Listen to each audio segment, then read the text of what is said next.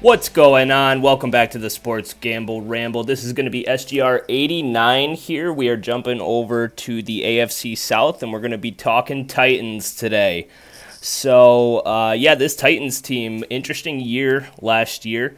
12-5 record overall, managed to grab that number one seed in the AFC just to kind of fumble it in the playoffs there.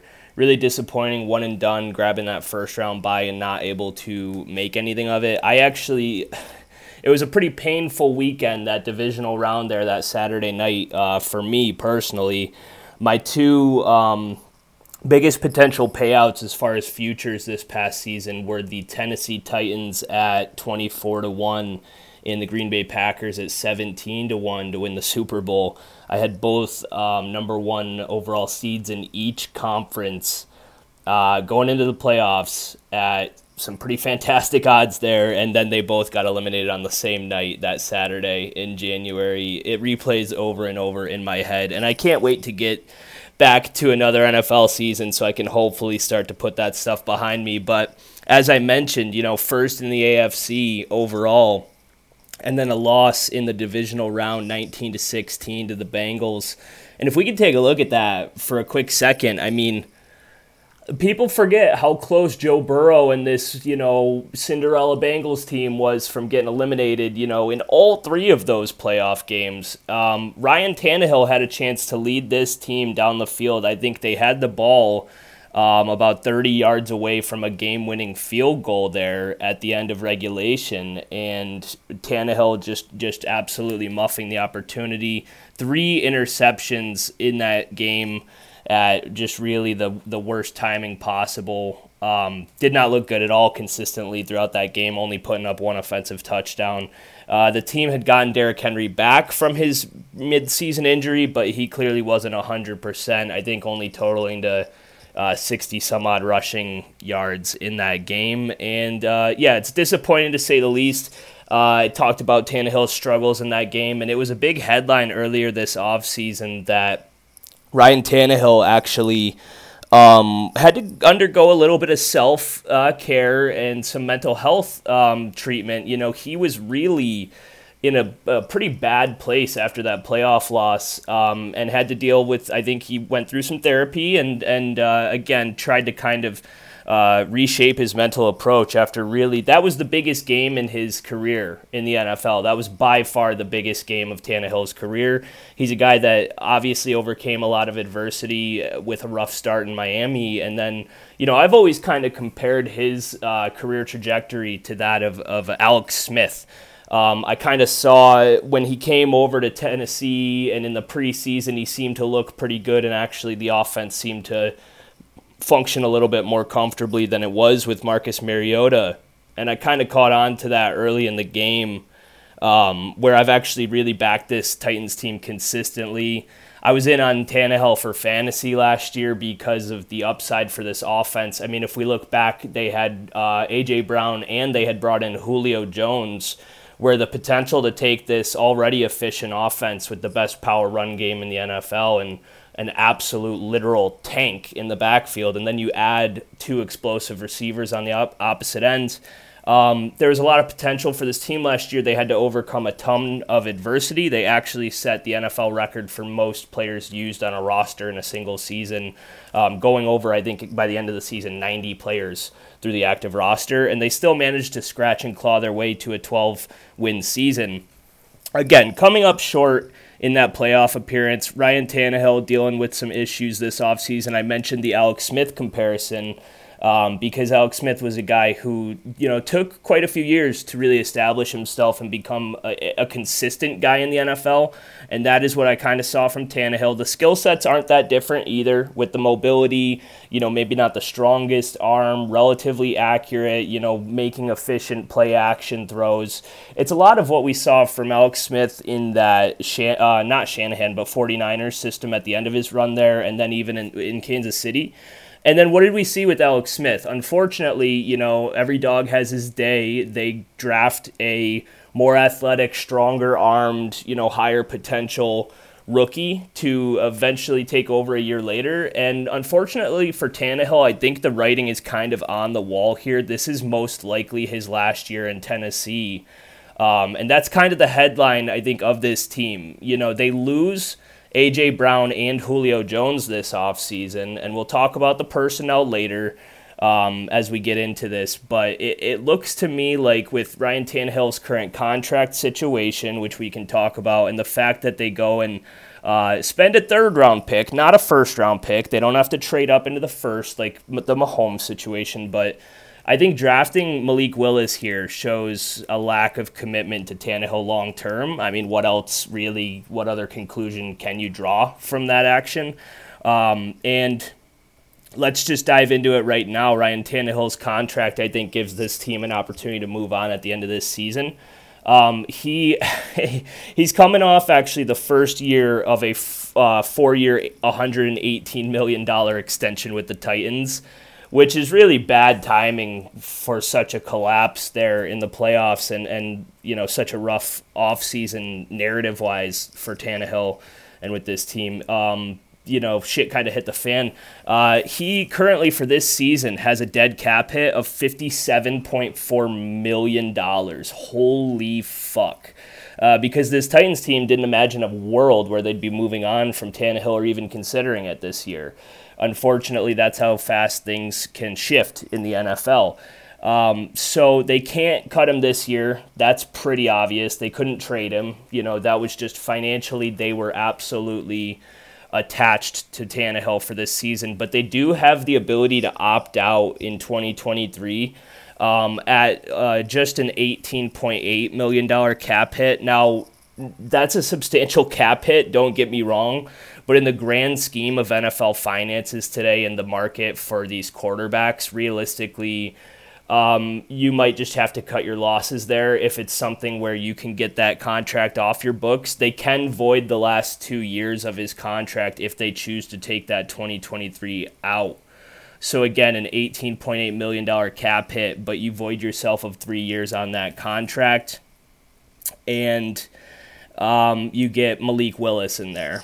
So it's something that I could see happening. I'm not sure when the transition takes over. You know, if this team struggles, they may, you know, they could potentially make a move mid-season. Like I said, if this team's out of playoff contention, they have a somewhat difficult schedule. We're getting way too far ahead of ourselves. But it's the overall headline for this episode. We're going to have to watch because an impending transition at the QB position will be happening for this team. It's just a matter of how long can Tannehill really fight off Malik Willis? And I've been a Tannehill guy. Again, I mentioned the upside was there with Julio and AJ last year, where I was actually targeting him in quite a few fantasy drafts last year, but it did not work out. Numbers-wise, stats-wise, Julio couldn't stay healthy. AJ Brown couldn't stay healthy, and really this team, again, a lot of injuries last year, having to scratch and claw their way to the playoffs. So let's get into the metrics. This team offensively last year, I mentioned an inconsistent supporting cast. At one point, Nick Westbrook-Akine was their number one receiver, and if you don't know that name, I don't blame you. Just a tough go here. 15th in points per game, 23.2, 17th in yards per game, 342.5. It's actually impressive they managed to put up those middle-of-the-pack numbers considering the amount of injuries I mentioned. Derrick Henry only played 8 games for this team last year in the regular season. He was by far and away the most dominant offensive player in football and had a stranglehold on every rushing category. I think he had like a 400-yard lead on the rushing title when he got injured. But that's the identity of this offense, and they really had to piece it together. They went through a couple weeks of real struggles before they finally got some replacement backs in there that could kind of give them more run balance and more of that power run identity. Deontay Foreman was huge for this team down the stretch last year. I do want to mention him briefly. He'll also be mentioned in free agency talk because they ended up not being able to re-sign him this offseason. I thought that was an underrated loss So, again, let's keep it moving. Defense last year was actually very good, and that, I think, was what really helped this team get to those 12 wins. I mentioned all the injuries and the struggles at the skill positions on offense, but this defense was tied for 5th in points per game, giving up only 20.8 and 12th in yards per game.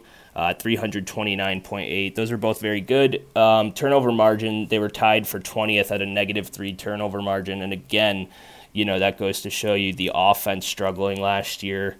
Tannehill more turnover heavy last year than I would have liked personally, if we can take a look at it. 14 interceptions, it's not terrible. But yeah, it's just not what you want to see in terms of, he doesn't have the highest passing volume to begin with, only 531 attempts last year, which is on the lower side in the grand scheme of today's passing league. And to me, not that efficient last year. So the coaching staff is returning. Mike Vrabel is still there. A lot of continuity there, not much shake-up, but the personnel-wise on paper, this looks like a very different team. A lot of key losses this offseason. Let's get into it. I mentioned Julio Jones is not there. He recently signed with the Bucs. We still have to do our Bucs episode coming when we wrap up with the NFC South, so we'll talk about that. And they traded away A.J. Brown. It's been mentioned. We did our Eagles episode. The trade was in the middle of the draft in the first round. The Eagles gave up the 18th overall pick and a third pick, 101 overall, for A.J. Brown. If you look at the video coming out of the war room in the draft, Mike Vrabel not happy, visibly not happy about trading away A.J. Brown. He had made public comments, I think, just a week or two prior to the draft that he would not trade A.J. Brown, and then it happens.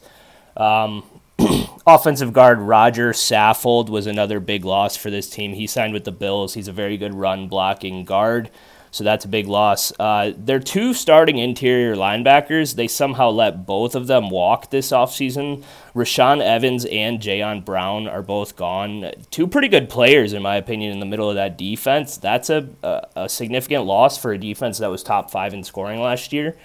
Offensive guard David Quisenberry, tight end Anthony Ferkser, defensive tackle Kyle Pico, wide receiver Marcus Johnson, and quarterback Kevin Hogan were the other notable losses. And I mentioned Deontay Foreman. He's a guy that was a pretty highly touted draft prospect, but he had some lower body injuries. I believe an Achilles was the situation for Deontay Foreman early in his career.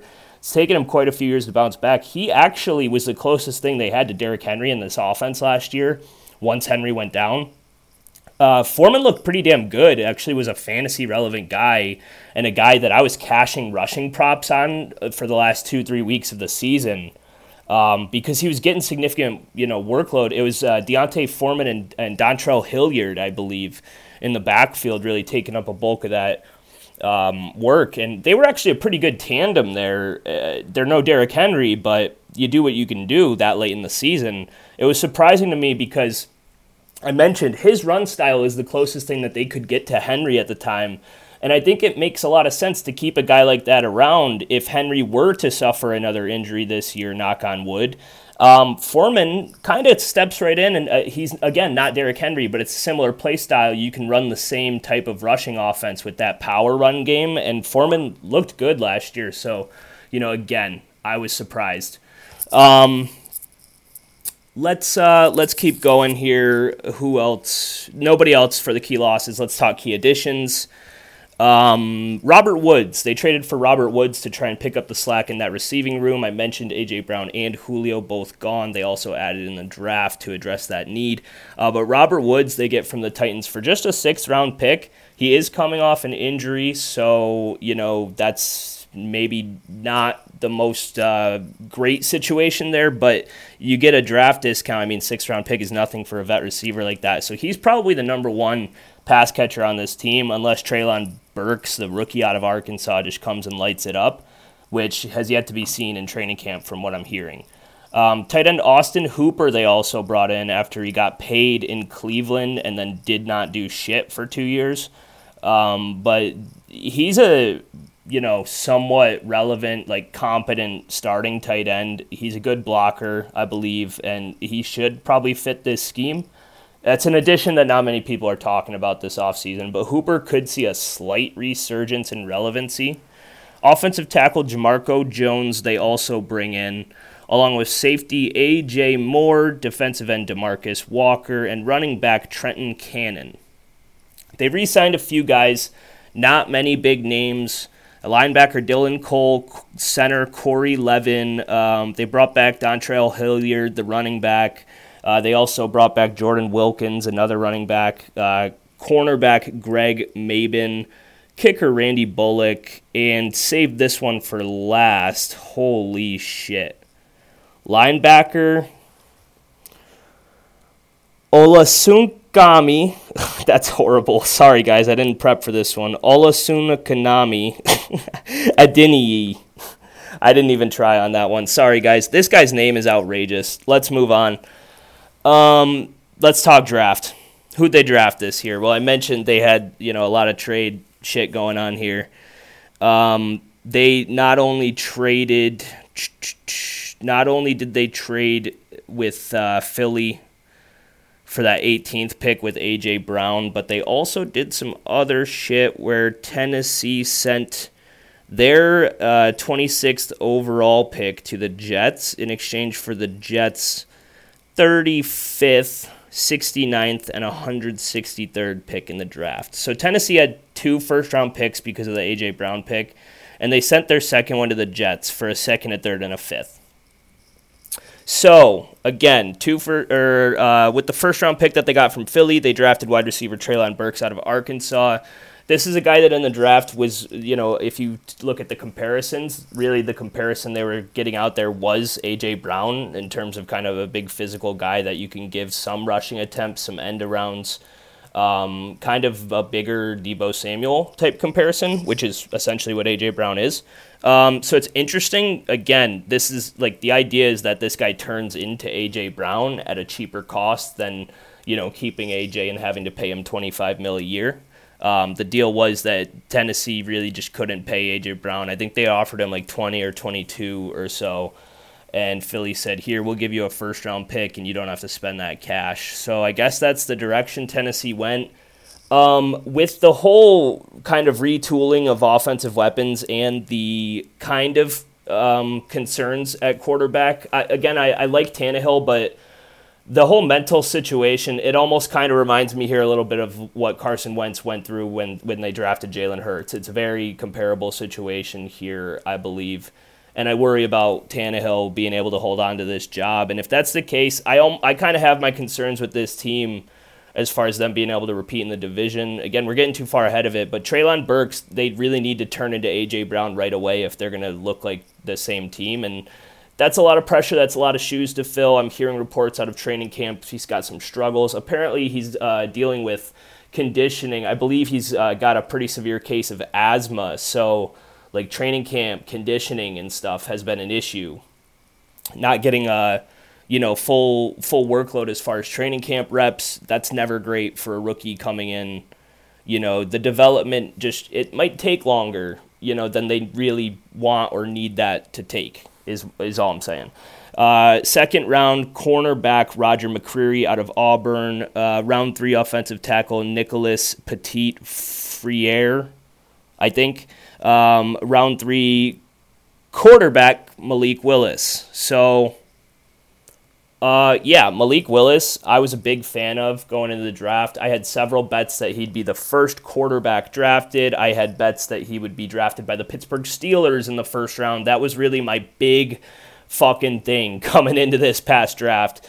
I figured the Steelers would potentially be looking to trade up into that kind of sweet spot, that 10, 11, 12, 13 range in that draft, I thought, to jump the Saints, because there was a lot of rumors the Saints could look at a quarterback as well. I had a bet that Willis would go to the Steelers and the Saints would take Pickett. That was kind of my angle coming into the draft. I was really surprised when Willis fell all the way to the 3rd round. I think everybody was surprised by that. To me, he was my clear quarterback 1 in this draft.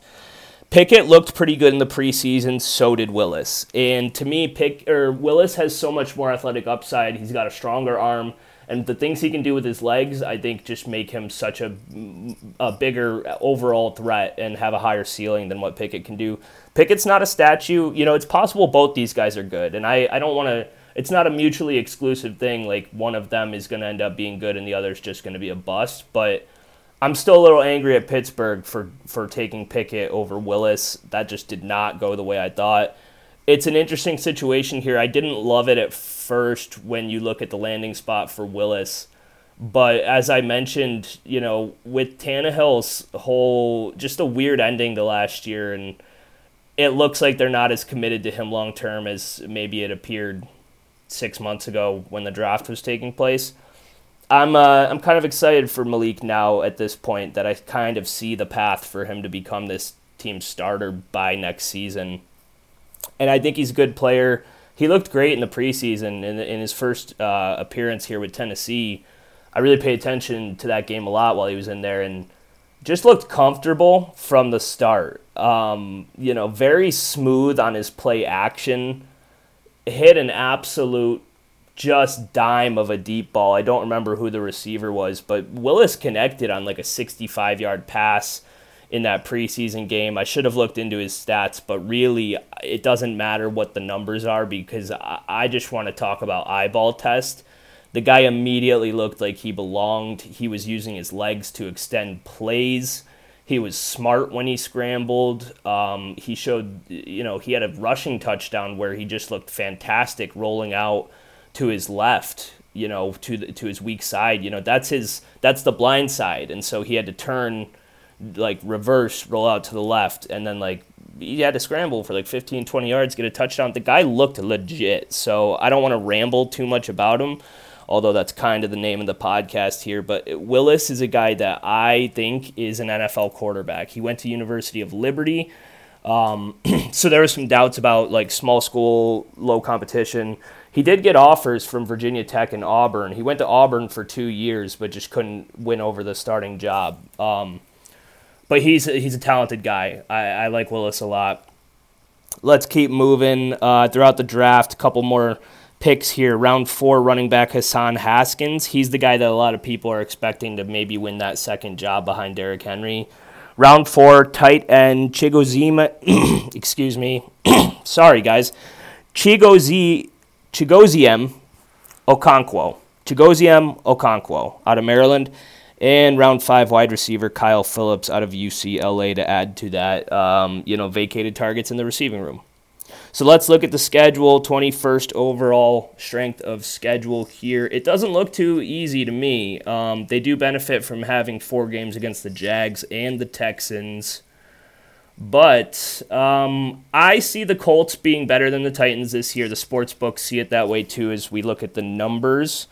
And so that, to me, is 2 difficult matchups. They also have to play tough teams like the Bills, Chiefs, Broncos, Bengals, Packers, Chargers, Cowboys, Eagles. So let's go through it in order. Week 1, Giants.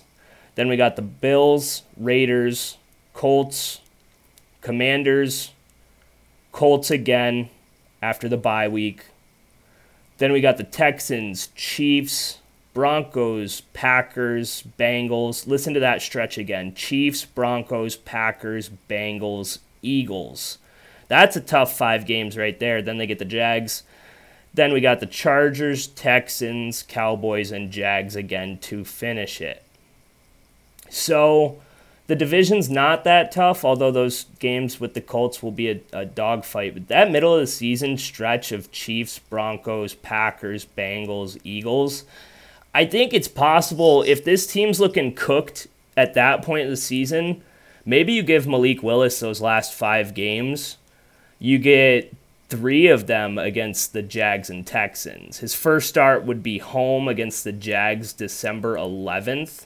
And then you go Chargers, Texans, Cowboys, Jags from there to end the season with the guy and, get him some snaps going into next year. I don't want this episode to just be me shitting on Tannehill and calling for his demise because he, to me, has played very well over the last 2 years or so for this Titans team. He clearly did enough to earn a second contract with this team. But based on, everything that's happened over the last 8 months or so, I kind of have to follow the tea leaves here and look at the signs and it's just how I see things playing out. So the win total is 9.5 for this team, and the under is favored. It was minus 140 about a month ago. It's minus 135, so getting a little bit of love towards the over from the market right now. But as it sits, under 9.5 wins, minus 135, over plus 115. I'm not going to have a bet on this team. I would lean towards the under. I think 9-8 is not out of the realm of possibility for this team, especially if there's a quarterback transition, which, you can't project it, you can't guarantee it, but it's very possible. I won't have an over. It's under 9.5 or nothing for me, but at the same time, I love Mike Vrabel. I view Mike Vrabel almost in the same light as a guy like Mike Tomlin, where just a football guy, gonna have his guys ready to go. I mentioned this team managed to win 12 games with having 95 guys on the roster last year. A lot of that is coaching. I mean, Vrabel got Coach of the Year, and for good reason. I mean, he deserved it. He was my clear pick for Coach of the Year. And, you get the first overall seed in the division with half your offense missing for half the year. Really, I have a tough time betting against these Titans. If you look back over the last 2 years since Tannehill's taken over, I guarantee this is the team that I've bet on the most in the entire NFL. I would be willing to, put that up against anything. I'm very confident. I have bet this Titans team probably 20 times over the last 2 years. I find myself taking them against the spread constantly, and I've found them to be undervalued. It seems like they're always an underdog whenever they play teams like the Bills or Chiefs, and they seem to be able to pull out those wins more often than not. They're great as a dog over the last 2 years, fantastic. Maybe the best in the NFL as a dog. I haven't looked it up. They went 10-7 against the spread last year, and again, didn't have half their roster half the season. So I have troubles fading this team. I will not be betting against Mike Vrabel.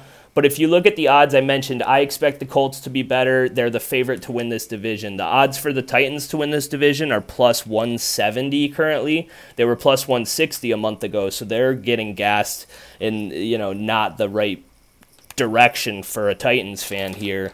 And the Colts have gone over the last month from minus 115 to minus 125 to win the division. I'm just waiting for the Colts to make it out of the preseason healthy before I place that, but I will absolutely have a bet on the Colts to win this division.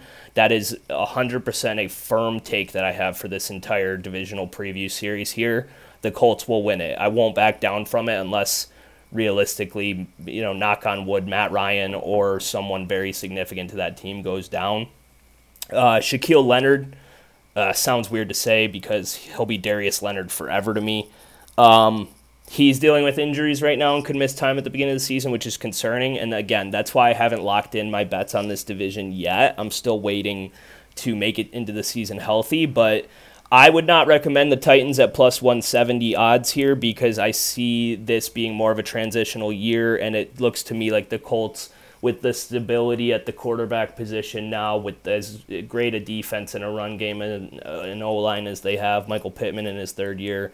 I'm a big Colts fan this year. So, yeah, no, I'm not in on the Titans to win their division. They're plus 1,500 for the conference, and honestly, with how stacked the AFC is and the question marks I've laid out here, the fact that their offensive weapons are worse, the fact that their defense is going to have to play very fucking well to avoid regressing from that top 5 scoring unit, and the fact that the Colts got better, there's a potential that this team misses the playoffs, to be honest. So I won't be taking any futures here.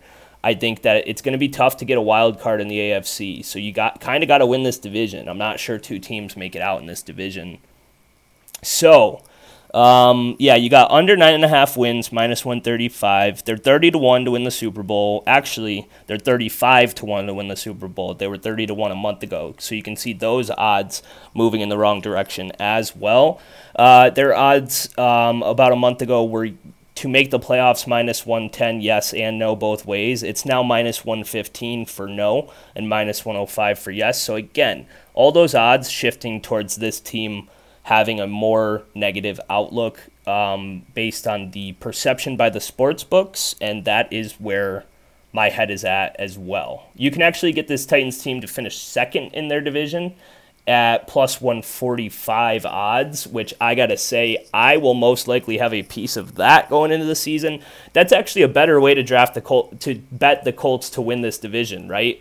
If your options are to take the Colts to win the division at minus 125 or take the Titans to come in second in the division at plus 145, that's really just, making a bet that the Texans and the Jags will still stay at the bottom of this division. And based on all their projections and the rosters themselves and just the entire situation, sounds safe to me, right? So I'll be highly considering that one. That's about as much as I have to say about the futures and the breakdown. Let's talk fantasy. We gotta go into this with the assumption that Ryan Tannehill is going to play the entire season. We just can't really project a switch at QB, despite how much pontification I want to do over here. Ryan Tannehill, I won't be drafting him for fantasy because of some of the concerns I've laid out and because he goes from A.J. Brown and Julio Jones to Robert Woods and Treylon Burks. It's just not inspiring in terms of personnel. Also, this offensive line is ranked 5th worst in the entire NFL by Warren Sharp at Sharp Football, and that's concerning considering the identity of this team is being able to move people in the run game. They lost Roger Saffold this offseason too, which I guess I failed to mention earlier, but I hope I brought that up. He's one of the better run-blocking offensive linemen, and he's in Buffalo now. I did mention that. Sorry, guys. It's early in the morning over here. Ryan Tannehill, 179th overall in fantasy drafts, QB 24 overall. I won't have any shares.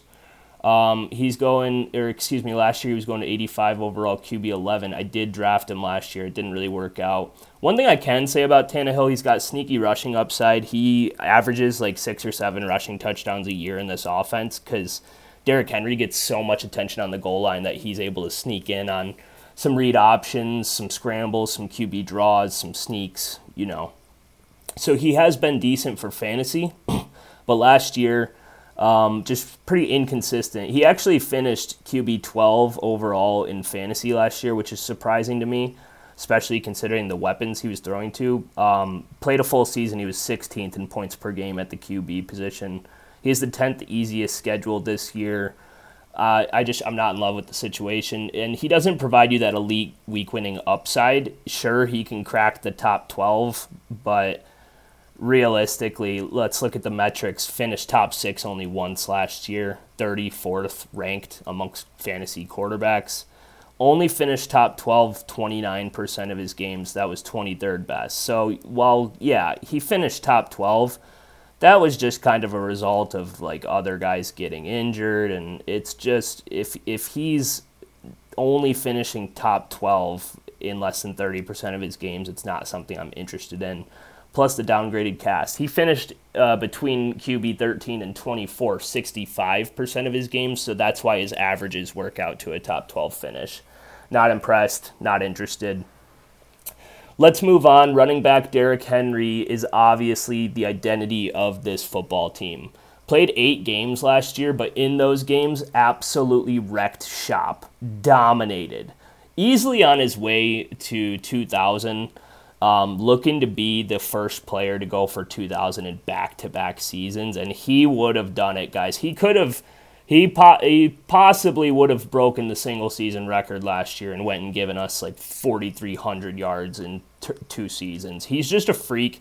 He's got that alien DNA in him. He's probably the funnest player to watch in the NFL when he's going. It's like when prime Gronk was just like making people look foolish. Like, just looked like a man playing against children at the tight end position, and it was like, holy shit, we haven't seen a guy like this at tight end. For me, that's the feeling I get when I see Derrick Henry just destroying guys and throwing them to the ground with the most ferocious stiff arms you have ever seen. The guy is an absolute freight train. It's unfortunate that he broke down last year with a foot injury there, and it is concerning because he does get all that volume. He's got all that wear and tear. He's got a lot of mileage on those legs, and injury, that's kind of been the argument, like, oh, is this the year that he breaks down? And it is concerning, I guess. It's tough. He's a little bit riskier this year than years past, but he did manage to get healthy again before the end of the season. I got to say, I'm not going to hesitate drafting Derrick Henry this season based on the fact that he was injured last year. I think it's worth it because he still has the potential to be the most dominant football player in the entire league and still be that running back one. He showed nothing but dominance last year before the injury. So he's being drafted 3rd overall this year, right behind Jonathan Taylor and Christian McCaffrey on most consensus rankings. Some people are taking him ahead of Christian McCaffrey. I would rather take Derrick Henry than Christian McCaffrey. That's just my personal preference. I don't have much more to expand upon there. Derrick Henry is being drafted, 3rd overall this year, was going 3rd overall last year as well. Finished the running back 22 last year despite only playing 8 games. That's how dominant he was. Still finished in the top 24, only playing half a season. He was the by far and away RB1 in points per game, scoring 4 fantasy points per game more than the second finishing player in Jonathan Taylor. So remember how dominant Jonathan Taylor was last year? Derrick Henry was scoring 4 more points a game than Jonathan Taylor. He's also got the 9th easiest strength of schedule for running backs this year, so that's some upside. And I'm not sure guys like Hassan Haskins or Dontrell Hilliard are really going to be stealing touches from him. Let's look at consistency. Not many surprises here. Derrick Henry finished top 12 75% of his starts last year. That is, 6 out of those 8 games he finished top 12. That's the best consistency in the NFL. And then he had 1 game where he finished as an RB3 and 1 bust game. It's going to happen every now and then with Derrick where he can't really break through. The offense is one-dimensional more this year than ever, I think, with the limited, pass-catching weapons that I've referenced 8 times today. And it's concerning that the offensive line is worse, and there's potential for, this defenses may be able to just stack boxes against Henry. I guess as we're doing this breakdown, I'm having a little bit more of a concern because, again, you're going to get those bust games sometimes where the defense just keys in and he can't break through. We've seen it happen before. He's going to score a bunch of touchdowns. He's going to get all the goal line opportunities here, and he's still an absolute tank. So he's going to, it's going to be rare that he gets shut down. But I do think this year more than ever, it's concerning that defense is, I'm not worried about Robert Woods and Treylon Burks really taking the top off my defense like I was with A.J. Brown. So I guess that would be the counterpoint to if you are concerned about Derrick Henry. Let's talk receivers real quick. I'm not overly interested really in any of these guys for fantasy. They're not that high on my radar. Maybe I'm overlooking them. But again, with Treylon Burks, just the reports are not that positive out of camp. It's possible none of this matters, right? This time last year, Jamar Chase was getting shit on by beat reporters, and then he comes out and he's the best rookie receiver ever. So take it with a grain of salt. I guess I don't really have my mind made up here. None of these are ironclad strong opinions, but let's just give you guys the numbers here and run through it. Robert Woods, coming off an injury, only playing 9 games last year with the Rams. Being drafted 103rd overall, 44th receiver. Last year he was being drafted as the 15th receiver, but that injury dip. And, I think it is a pretty substantial downgrade in situation when you talk about being the wide receiver 2 in the Rams offense compared to the wide receiver 1 or, 1B potentially in a lower volume Titans offense with a downgrade at quarterback as well. It's concerning. I think... I don't know. I don't have my mind made up about Robert Woods, to be honest, but he is going pretty late, And he should be I think he'll be a target hog. Like PPR, he could be a sneaky value if Burks doesn't develop right away. Burks is actually being drafted ahead, 83rd overall at wide receiver 36. And obviously there's no consistency metrics or rankings to go off of Burks. He's a rookie. You just kind of have to keep your ear to the ground in training camp to see what he's looking like day to day. But Robert Woods, I would expect to actually be the focal point of the passing game here. And for that, I think I'm talking myself into a value in the 10th or 11th round, wide receiver 44 off the board for Robert Woods. Last year, he finished top 12 22% of the time, which was 24th best in the league. He finished as a wide receiver 2, another 22% of his games, which was 20th best. So that put him in the top 24 in 44% of his games. That was 19th best consistency finish as a top 24 receiver. So that's pretty interesting. He was a wide receiver 3, another 22%, and then in a third of his games, that was 3 out of 9. He busted outside of the top 36. Again, it's a different team, different situation. It's hard really to carry over what those stats look like or mean or have any value to this, but he should be the number one pass catching option. I'm hearing that he's healthy. He's good to go in training camp. I think I'm starting to be more comfortable with Robert Woods. Again, it's just this offense doesn't really get me that excited overall. It's tough with the question marks at receiver. It's tough. Nick Westbrook-Akine is the third receiver on the depth chart. I don't know how often they'll put 3 receivers on the field. He got a little bit of playing time last year. Not much to talk about, but he's not really being drafted. He's a wide receiver 119 off the board this year. Wasn't being drafted last year. Finished 67th overall at wide receivers in fantasy in 15 games. Wide receiver 86 in points per game. He's also the guy that dropped that crucial interception late in the game in regulation there, right off his chest. Through his hands, off his chest, into a defender's arms. So even though it wasn't all Tannehill's fault, he does get the blame for it. But, shout out Westbrook-Akine, really, for fucking up that future for me. I'm not touching him in fantasy. You guys probably shouldn't either. He never finished top 12 last year. Finished wide receiver 2 twice, 54th best finish, and then busted outside the top 36 in 75% of his games. I'm not excited. And then Austin Hooper, another guy I probably won't touch in fantasy. Unfortunately, this is kind of a boring segment because I'm not really too excited about many of these guys. He's being drafted tight end 24 this year, 185 overall. Same deal as last year, tight end 24. Now, he'll probably beat that. He'll get enough touchdowns, I think. He'll sneak into the end zone. He'll beat top 24. I just don't know if he'll be relevant for fantasy. Last year he played 15 games, finished tight end 24 last year. So 24 is across the board. Does have the second easiest strength of schedule for tight end. And with the vacated targets at receiver, maybe we see this offense a little bit more dependent on that tight end position. Maybe we see a little bit more of a bootleg action like I talked about with the Noah Fant upside in Seattle. Maybe that's the case. Austin Hooper, if he looks involved over the first week or two of the season, pay attention and maybe snag him, but I wouldn't draft him in fantasy. Again, easy schedule for tight ends, so maybe. But he only finished top 6 once last year, only cracked the top 12 twice, and outside of that, busted outside the top 24, 56% of his games. Kind of gross. So that's the Titans. I mean, a lot of question marks on the offense. I didn't really dive too deep into the defensive personnel at all on this episode. I guess we can touch on it briefly. Jeffrey Simmons is a dog on that D-line. Harold Landry is a good pass rusher outside. The linebacking core, some replacements there. David Long and Zach Cunningham are going to have to pick up the slack that Rashaan Evans and Jayon Brown have left behind.